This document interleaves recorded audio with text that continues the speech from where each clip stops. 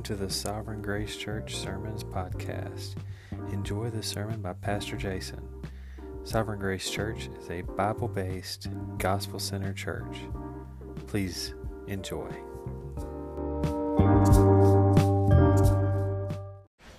All right, so this text that we're fixing to dig into is such a great text. This is quite possibly one of my favorite chapters of Scripture that I've preached so far, and I've preached in Romans. So to say that chapter 6 of John is one of my favorite chapters I've preached so far is a pretty big deal. There's so much that is so important. John takes us into some of the most important facets of doctrine and theology in this chapter that we need to understand, especially the theology of God and the theology of Christ, to understand Christ and who He is and what He is. What He's representing here. I think that's possibly it's really some of the deepest stuff we've encountered yet in John, for sure, and possibly in Romans as well. So buckle up, because we're fixing to take a journey, and I think we're going to enjoy it. Now hear the infallible, inspired Word of God, John 6:16 through 34. When evening came, His disciples came down to the sea, got into a boat, and started across the sea to Capernaum. It was dark, and Jesus had not yet come to them. The sea became rough because a strong wind was blowing. When they had rowed about 3 or 4 miles, they saw Jesus walking on the sea, coming near the boat, and they were frightened. But He said to them, "It is I, do not be afraid." Then they were glad to take Him into the boat, and immediately the boat was at the land to which they were going. On the next day, the crowd that remained on the other side of the sea saw that there had been only one boat there, and that Jesus had not entered the boat with His disciples, but that His disciples had gone away alone. Other boats from Tiberias came near the place where they had eaten the bread after the Lord had given thanks. So when the crowd saw that Jesus was not there, nor His disciples, they themselves got into the boats and went to Capernaum, seeking Jesus.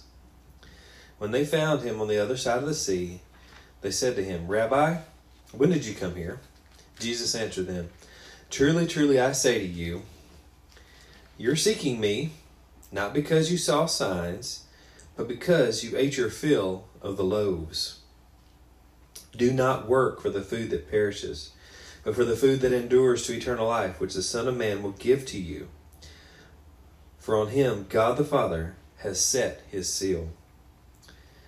Then they said to Him, "What must we do to be doing the works of God?" Jesus answered them, "This is the work of God, that you believe in Him whom He has sent." So they said to Him, "Then what sign do you do, that we may see and believe you?"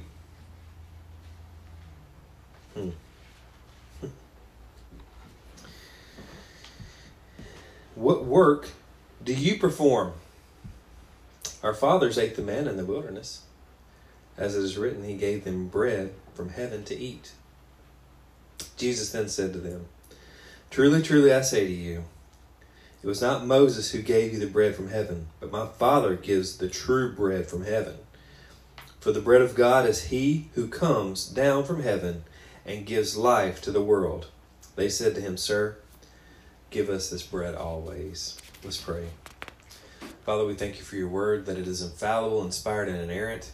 It needs no help. You have written it. It is what You have said. God, we thank You that it stands alone and that we can trust what it says. Holy Spirit, illuminate our past, that we may learn today, that we may grasp things that will help us in our lives, help us in our witness, and that we may use these things in our hearts to be more faithful, more understanding of who You are. Sanctify us by Your truth. Your word is truth. In Christ's name, amen. So as we take this text section by section, take note of all the importance that is contained in this. All that is said by Christ is of ultimate importance in this text. I mean, it is one theological, sound, important point after the other. And He doesn't answer anything in this text without one single purpose. Notice that. His purpose is to give the truth to these people who ask of him these things. And he will not be swayed from it. He won't be distracted by other thoughts and other ideas and other needs that these people say they have. He comes to them and he says specifically what must be done and what is important. And the important things are what we're going to see here. So, let's look at one of the most amazing miracles of Christ. This is one that's recognizable. Why? Because it's made its way into our vernacular as a euphemism. Look, I can't walk on water, right? That's when you tell somebody you can't get something done that seems really hard. Look, I can't walk on water, right? So that's a euphemism. Well, Jesus can walk on water, so let's read about it. Verse 16 through 21, it says, "When evening came, his disciples went down to the sea, got into a boat, started across the sea to Capernaum. Now it was now dark, and Jesus had not yet come to them. The sea became rough because a strong wind was blowing.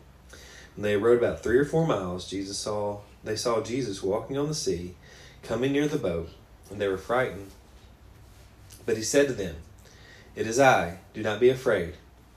Then they were glad to take him into the boat, and immediately the boat was at the land to which they were going." So, this is Christ. This is God the Son, incarnate on earth, in flesh, and he walks on water. Now, let me state the obvious here, okay? This is going to help us set the stage and grasp all that's happening right here. Water was not created to be walked on. That's not what it does. This water wasn't frozen. In fact, this water was tumultuous because on the Sea of Galilee, it's like an open wind tunnel, and they were constantly getting storms on the Sea of Galilee. This act is taking something created and taking authority over it and using it for something else. So this act is something that really could only be done by God in flesh. The reason that this is true is because he had authority over creation. Why? Because he's creator. How do we know that Jesus is creator? Because I think sometimes when we think of creator, we think of only God the Father, right?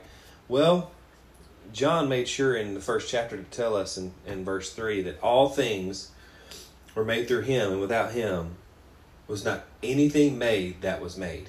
So Jesus, guess what? He is an active participant as creator. So he can take authority over a created thing. Why? Because he is creator. Now let's look very closely at the ultimately important statement Jesus makes to his disciples when he reaches them at the boat. Verse 20. "But he said to them, 'It is I, do not be afraid.'" Now, this sounds like a statement we would make, like say if you were coming home late at night and your wife was there alone and you didn't have your key and you were knocking. She's going to say, "Who is it?" And you say, "It's just me." She'll say, "Me who?" And pull the shade back and you'll see the shotgun in her hand, right? But no, this is not just a statement of, "Oh, it's just me, Jesus." Okay? We need to understand that, okay? It's important. We need to first discuss a very important theological point in John. See, in John, we are introduced to these things called the I am statements of Jesus Christ. The I am statements. Now, these are very important and very significant statements. Most commentators agree that the first I am statement is made in next week's text. In reading Sproul and researching it just a little more, though, it's clear to me that Jesus is actually making the first I am statement right here. He says, "It is I, do not be afraid." Now, let's have a little lesson here. We're not going to go deeply into Greek, okay? We're not going to have a full course on Greek here. But it's important that we understand what we're talking about here. when Jesus says, I am in a lot of places, or he says, it is I, he's using the words ego, eimi. Now, it's interesting that he would say ego, eimi, okay? Because the word ego, guess what it means? I am.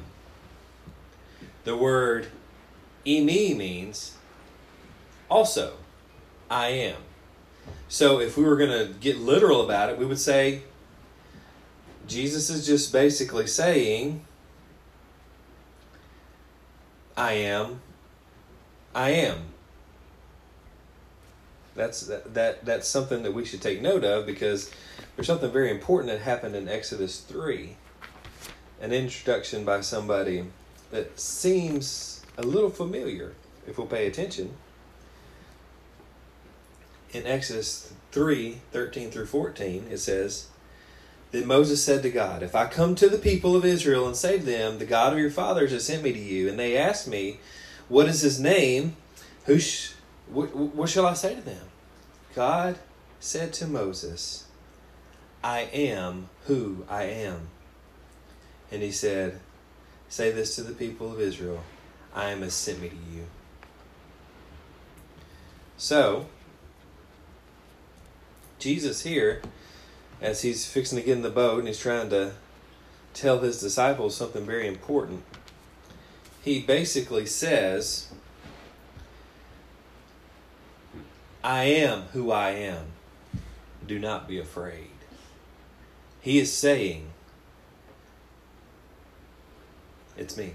I'm God. I'm God. He has just done what only God could do by walking on water. And now he has identified himself specifically as the God of the Bible, the God that they worship, the Hebrew God of the Israelites. He is God.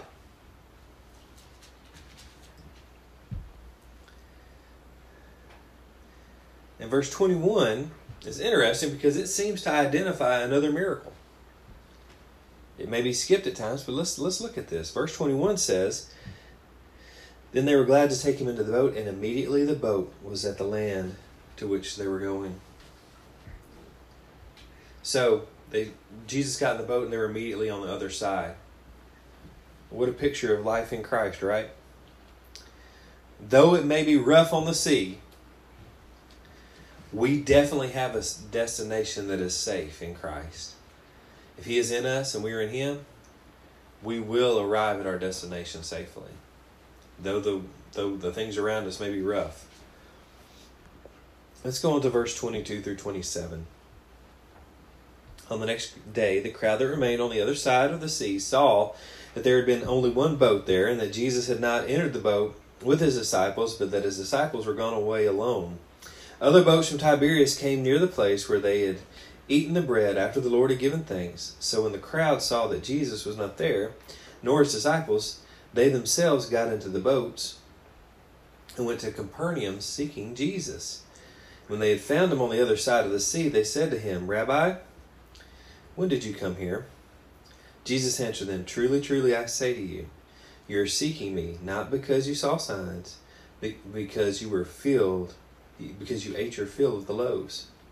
Do not work for the food that perishes, but for the food that endures to eternal life, which the Son of Man will give to you. For on him God the Father has set his seal. So, these people seem to be a little confused, right? Jesus had just worked a miracle, and they're like, well, there's only one boat, the disciples aren't here, Jesus isn't here, but we didn't see Jesus go with the disciples in the boat. So, what's up with that? What's going on? They know Jesus didn't go with the disciples. They know the boat was docked right there. And the boat's gone, and Jesus isn't there. Now, so they decide, well, let's follow him. They get over there. There's one boat. The disciples there. And guess who else is there? Jesus. So they first kind of seek to try and find out exactly how Jesus had arrived there. So how'd you get here, Jesus? He doesn't give them the answer. Did you notice that? He doesn't give them the answer of that I wish he had given. That I think Sproul said how he would answer it, and that's how I would answer it too if I was Jesus. When they came to me and said, "How'd you get here?" I would have said, "I walked." But he didn't give that kind of answer. He gave the answer, verse 26.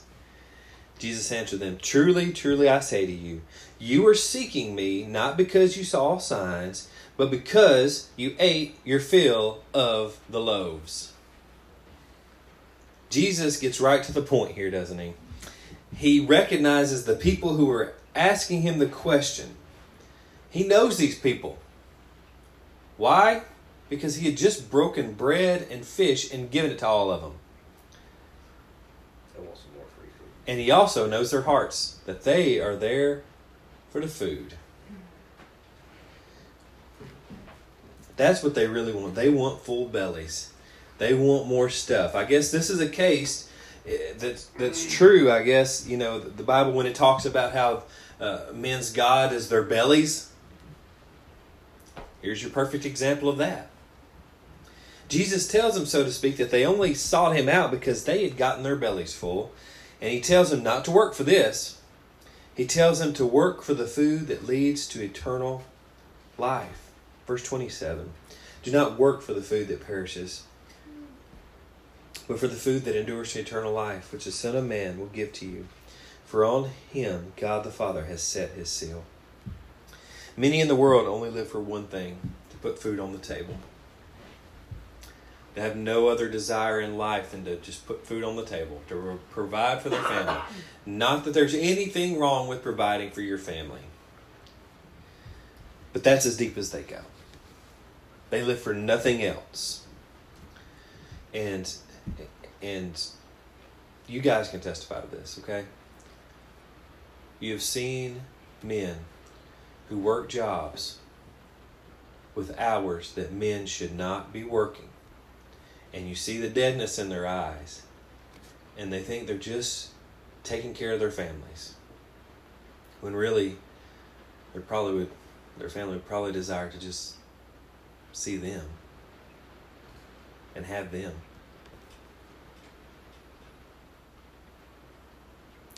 We can't live that way.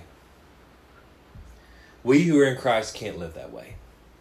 We must live with eternity in mind.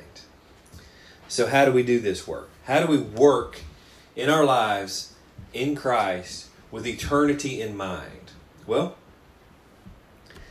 the first thing we have to do is we have to repent and trust in Christ and put our hope firstly in his work and what he has done. We place our hope in that. What's next, though? Because there are next things. We're not saved by our works. Do we all understand that? Your work, your ability to do good and do the right thing will not save you. Only Christ can save you. But according to James, faith without works is dead. So what does this mean? It means that we must work to seek the things that are eternal in our lives and in the lives of our families. Matthew 16:24-25 says this. Then Jesus told his disciples, if anyone would come after me, let him deny himself and take up his cross and follow me. For whoever would save his life will lose it, and whoever loses his life for my sake will find it. That's amazing. That statement goes against every single thing we are taught in our society right now. And in fact, many in the visible church are taught this from the pulpit. Don't deny yourself. We got to fulfill ourselves. We got to have things that fulfill us, right? That's why our generation, the generation before us, decided what would be fulfilling for them is to focus on their career and not have families. They thought what would fulfill them was recreation and not religion. They thought what would fulfill them would be more money and not what Jesus talks about next. You see, denying ourselves is not going to fit into society now. Not anymore. Ease and what we want is what is taught. Christ's followers in the early church and in the Protestant Reformation were giving up everything, including their very lives, for the sake of Christ. Christ puts it this way. Matthew 6:19-21, he says, "Do not lay up for yourselves treasures on earth, where moth and rust destroy, and where thieves break in and steal. But lay up for yourselves treasures in heaven, where neither moth nor rust destroys, and where thieves do not break in and steal. For where your treasure is, there your heart will be also." These are the things that matter eternally.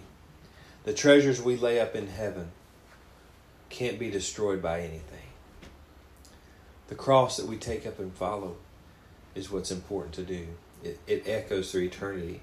So what are these things? I'm glad that J.C. Ryle wrote books because he made us a very awesome list of things. He said, "How are we to labor? There is but one answer. We must labor in the use of all appointed means." All appointed means is all spiritual disciplines. "We must read our Bibles like men digging for hidden treasure. We must wrestle earnestly in prayer like men contending with a deadly enemy for life.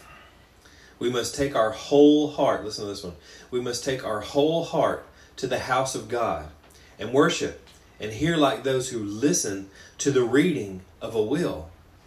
We must fight daily against sin, the world, and the devil like those who fight for liberty and must conquer or be slaves. These are the ways we must walk in if we would find Christ and be found in Him." People don't write like that anymore. People don't think like that anymore. To search the scriptures as if you were looking for hidden treasure. Or reading the will. Or listen to the word of God like you're reading a will. Listen, those are. It's so much deeper than what it's been turned into. There's so much more to it than what we've heard from rock stars and pulpits.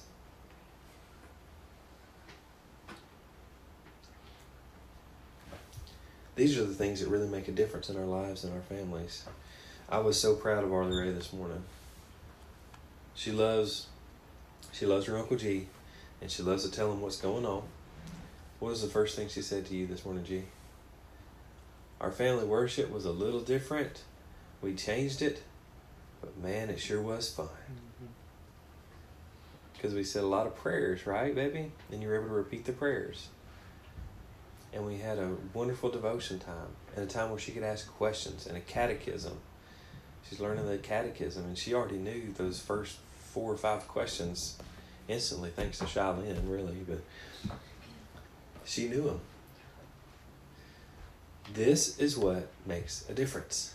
These things, searching the scriptures like you're searching for hidden treasure, to contend in prayer as if you're wrestling for your own life, to go to church with your whole heart and worship and listen as if you're hearing someone reading a will, and to fight against sin, the world, and the devil because your life depends on it.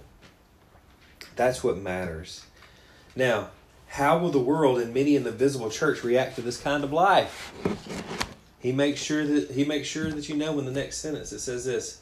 This is the next paragraph after he tells us. "Labor like this, no doubt, is very uncommon.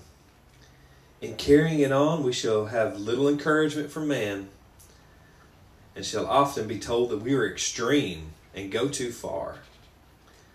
Strange and absurd as it is, the natural man is always fancying that we may take too much thought about religion, and refusing to see that we are far more likely to take too much thought about the world."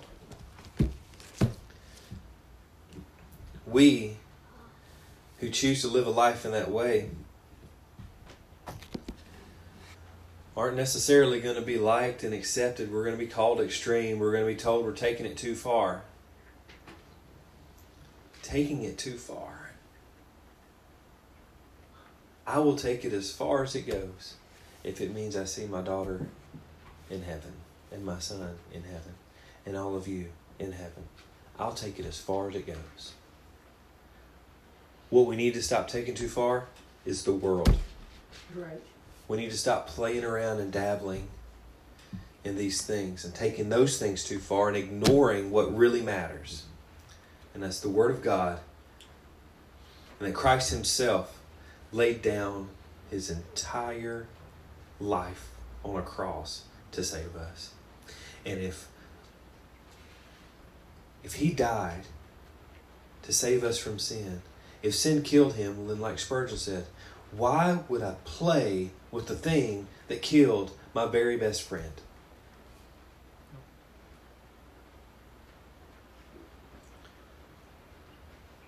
I know this is a little harder than expected, but I feel it very deeply that this is the time that we need to decide some things in our hearts and our minds and in our families. What do we take too far? What do we need to put our foot down about? In our last section of text, we're going to see a very candid conversation between Jesus and these food lovers, these foodies, who love the barley loaves and the sardines. And honestly, you want to know who it makes me think about? It makes me think about myself. Verse 28 through 34. Then when they said to him, "What must we do to be doing the works of God?" Jesus answered them, "This is the work of God, that you believe in Him whom He has sent." So they said to him, "Then what sign do you do, that we may see and believe you? What work do you perform? Our fathers ate the manna in the wilderness, as it is written, He gave them bread from heaven to eat." Jesus then said to them, "Truly, truly, I say to you, it was not Moses who gave you the bread from heaven, but my Father gives you the true bread from heaven. For the bread of God is He who comes down from heaven and gives life to the world." They said to him, "Sir, give us this bread always." We're going to take this a little bit more in depth because it's so important for us to understand. Verse 28, when it says, "Then they said to him, what must we do to be doing the works of God?" So, he's speaking to unconverted people. Those who are in Christ can labor for things eternal. Those who are not in Christ have only one work they need to do. And it's so hard for man, including us, to understand the work of Christ. It's the work that saves. Many believe that salvation requires some kind of works from us. What Christ did is good, but we have to add some stuff to it, right? In order for it to work out. That's where we get the pluses and the solas. We're saved by grace plus works. That's not how it works. There's no plus in it.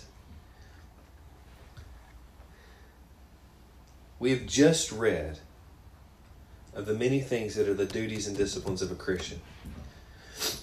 Make no mistake, those things do not save you.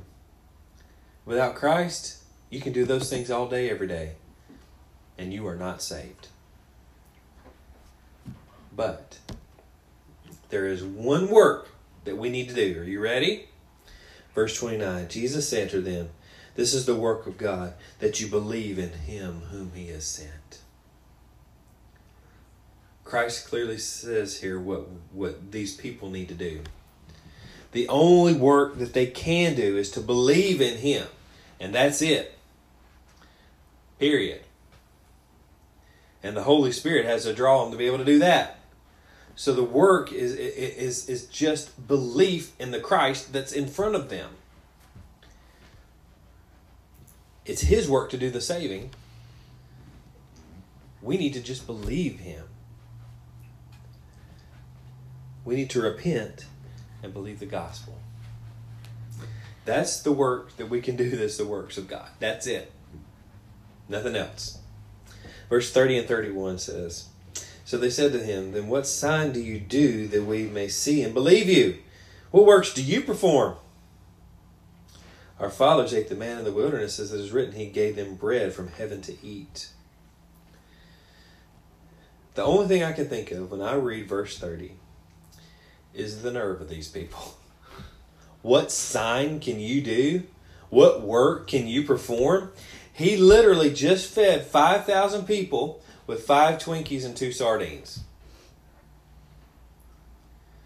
And then they want to start talking about manna? These people's God is their belly. That's what they care about. I want to get my belly full.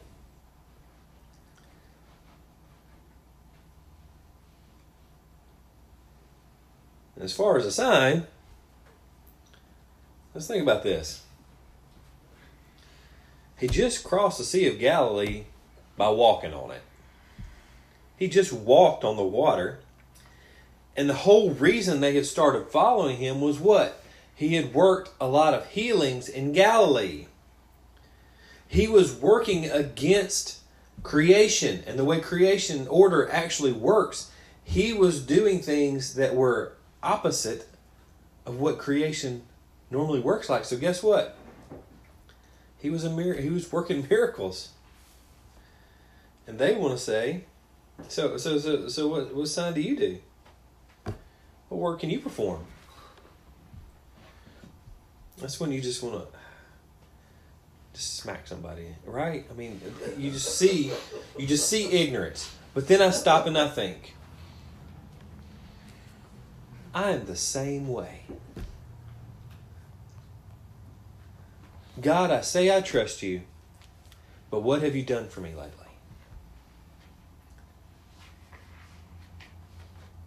I'm the same person. God, I know you're good, but I want you to do this to make this easier on me. I am the same way. I always want just a little more, just like they did. I always want just another sign, just like they did. And the Bible tells me exactly what kind of person I am and what kind of person they are. It's an adulterous generation that seeks after a sign. Those who seek after more stuff, more things, more healing, more this, more that, more money, they are adulterous. Verse 32 and 33. Jesus said to them, truly, truly, I say to you, it was not Moses who gave you the bread from heaven, but my Father gives you the true bread from heaven. For the bread of God is He who comes down from heaven and gives life to the world. Now Jesus here is not speaking of a bread that will last much, that will only last 24 hours. He's speaking of a bread that will last for all eternity. So, let's talk about manna. Exodus 16, 14 through 21. And when the dew had gone up, there was on the face of the wilderness a fine flake-like thing, fine as frost, on the ground. When the people of Israel saw it, they said to one another, what is it? For they did not know what it was. And Moses said to them, it is the bread that the Lord has given you to eat. This is what the Lord has commanded. Gather of it, each of you, as much as he can eat. You shall each take an omer, according to the number of persons that each of you has in his tent. And the people of Israel did so. They gathered some more, some less. But when they measured it with an omer, whoever gathered much had nothing left over, and whoever gathered little had no lack. Each of them gathered as much as they could eat. And Moses said to them, let no one leave any of it over till morning. But they did not listen to Moses, of course. Some left part of it till morning, and it bred worms and it stank. And Moses was angry with them. Morning by morning they gathered it, each as much as he could eat. But when the sun grew hot, it melted. This is miraculous food from the sky that God gave these people. But notice what kind of food it was. It was food from heaven, but it sustained them day by day. They had enough for the day, but they couldn't keep it over for the next day. The next day they had to get up and go do it again. They were given their daily physical bread. But in these verses, we see Jesus speaking of a new kind of bread. Not like the manna they ate in the wilderness. The bread that Christ speaks of is a bread that gives life. And a very specific kind of life. It gives new life. It's not like the manna or a few barley loaves. It will sustain us forever. Where is this bread? What is it? Look at verse 33 again. For the bread of God is he who comes down from heaven and gives life to the world. He who the Father has sent. Well, who is that? Jesus. All that is in Christ is enough to sustain us for all eternity. Why do we partake of the Lord's Supper every Sunday? Because we're remembering the one who is the bread of life, who sustains us forever. And what he did to do that. Verse 34. They said to him, Sir, give us this bread always. This is the right answer. And if it had been given in the right context, it would have been awesome. But it wasn't. They are still stuck on the physical bread. Give us this bread always. Why? Because we like to eat and we want to be full. And we cannot look down on these people.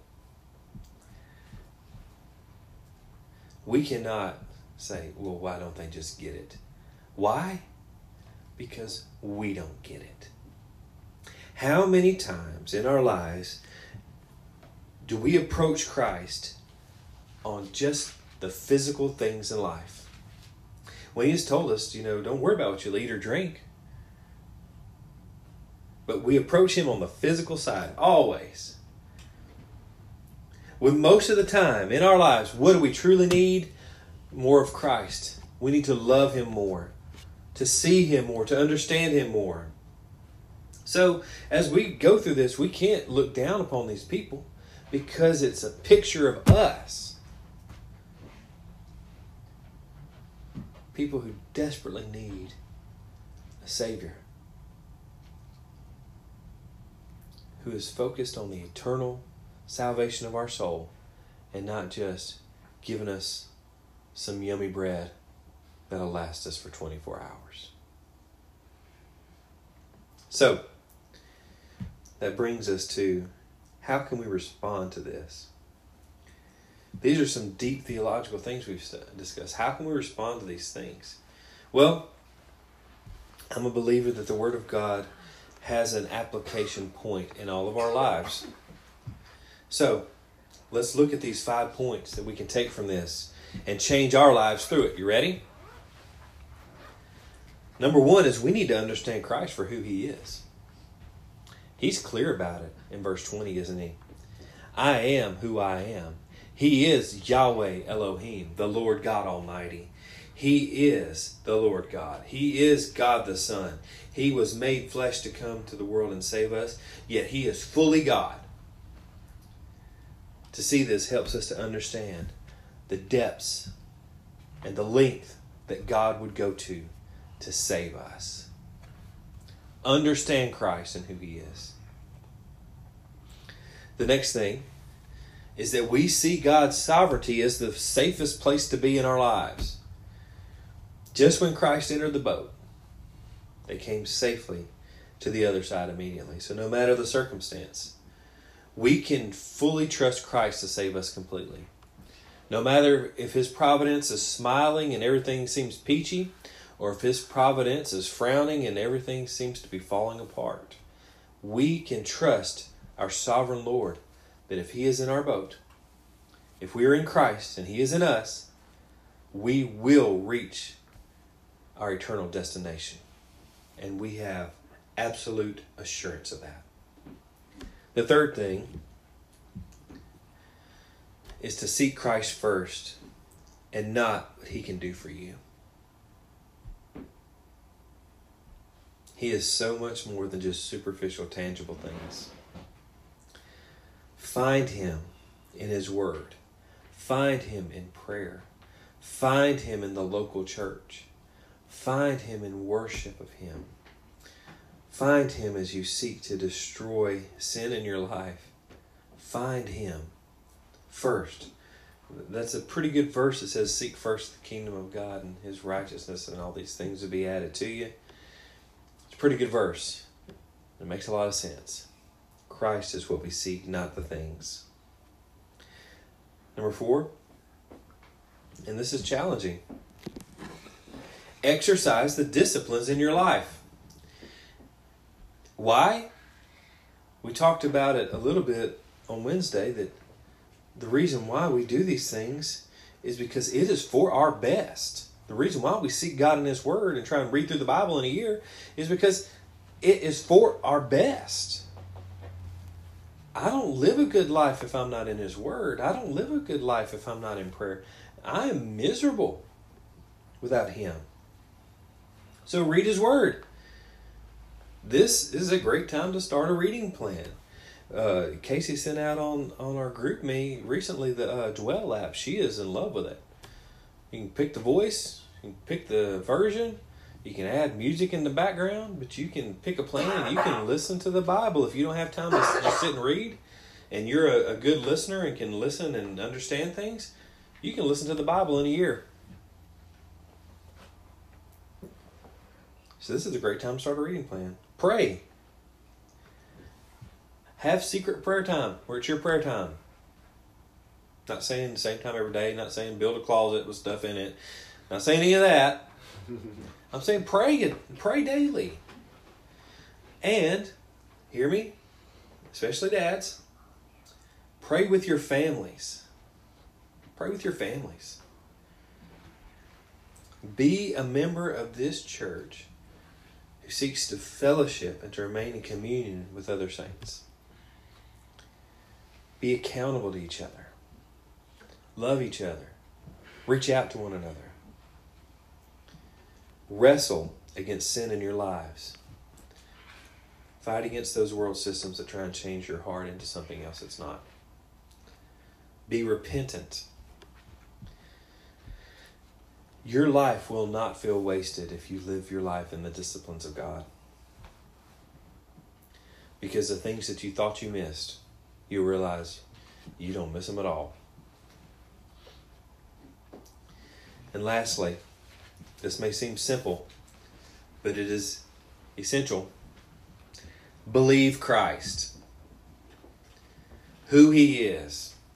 The things that He has said. What He has done.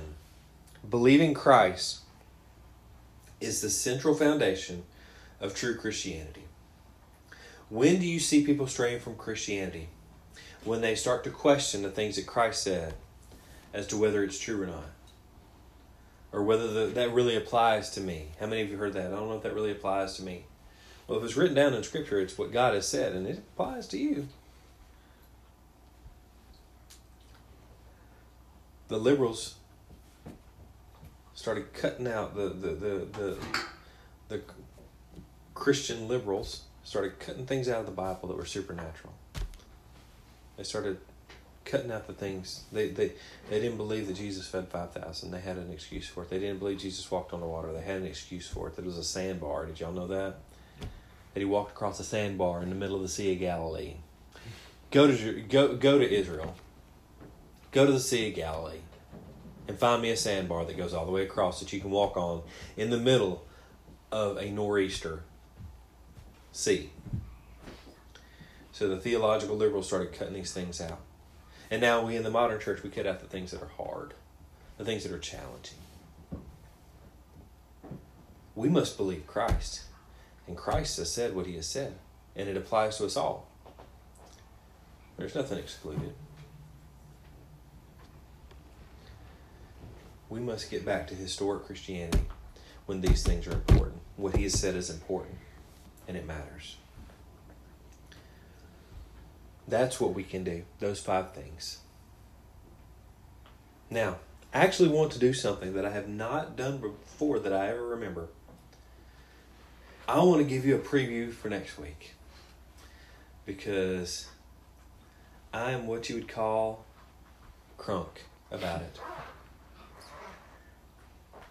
John 6:35. This is what we're going to start with. Jesus said to them, I am the bread of life. Whoever comes to me shall not hunger, and whoever believes in me shall never thirst. This is an I am statement. He says, I am who I am, the bread of life. I am Yahweh Elohim, the bread of life. So, that's your preview for next week, and I would leave you with these words. Buckle up. It's going to be fun.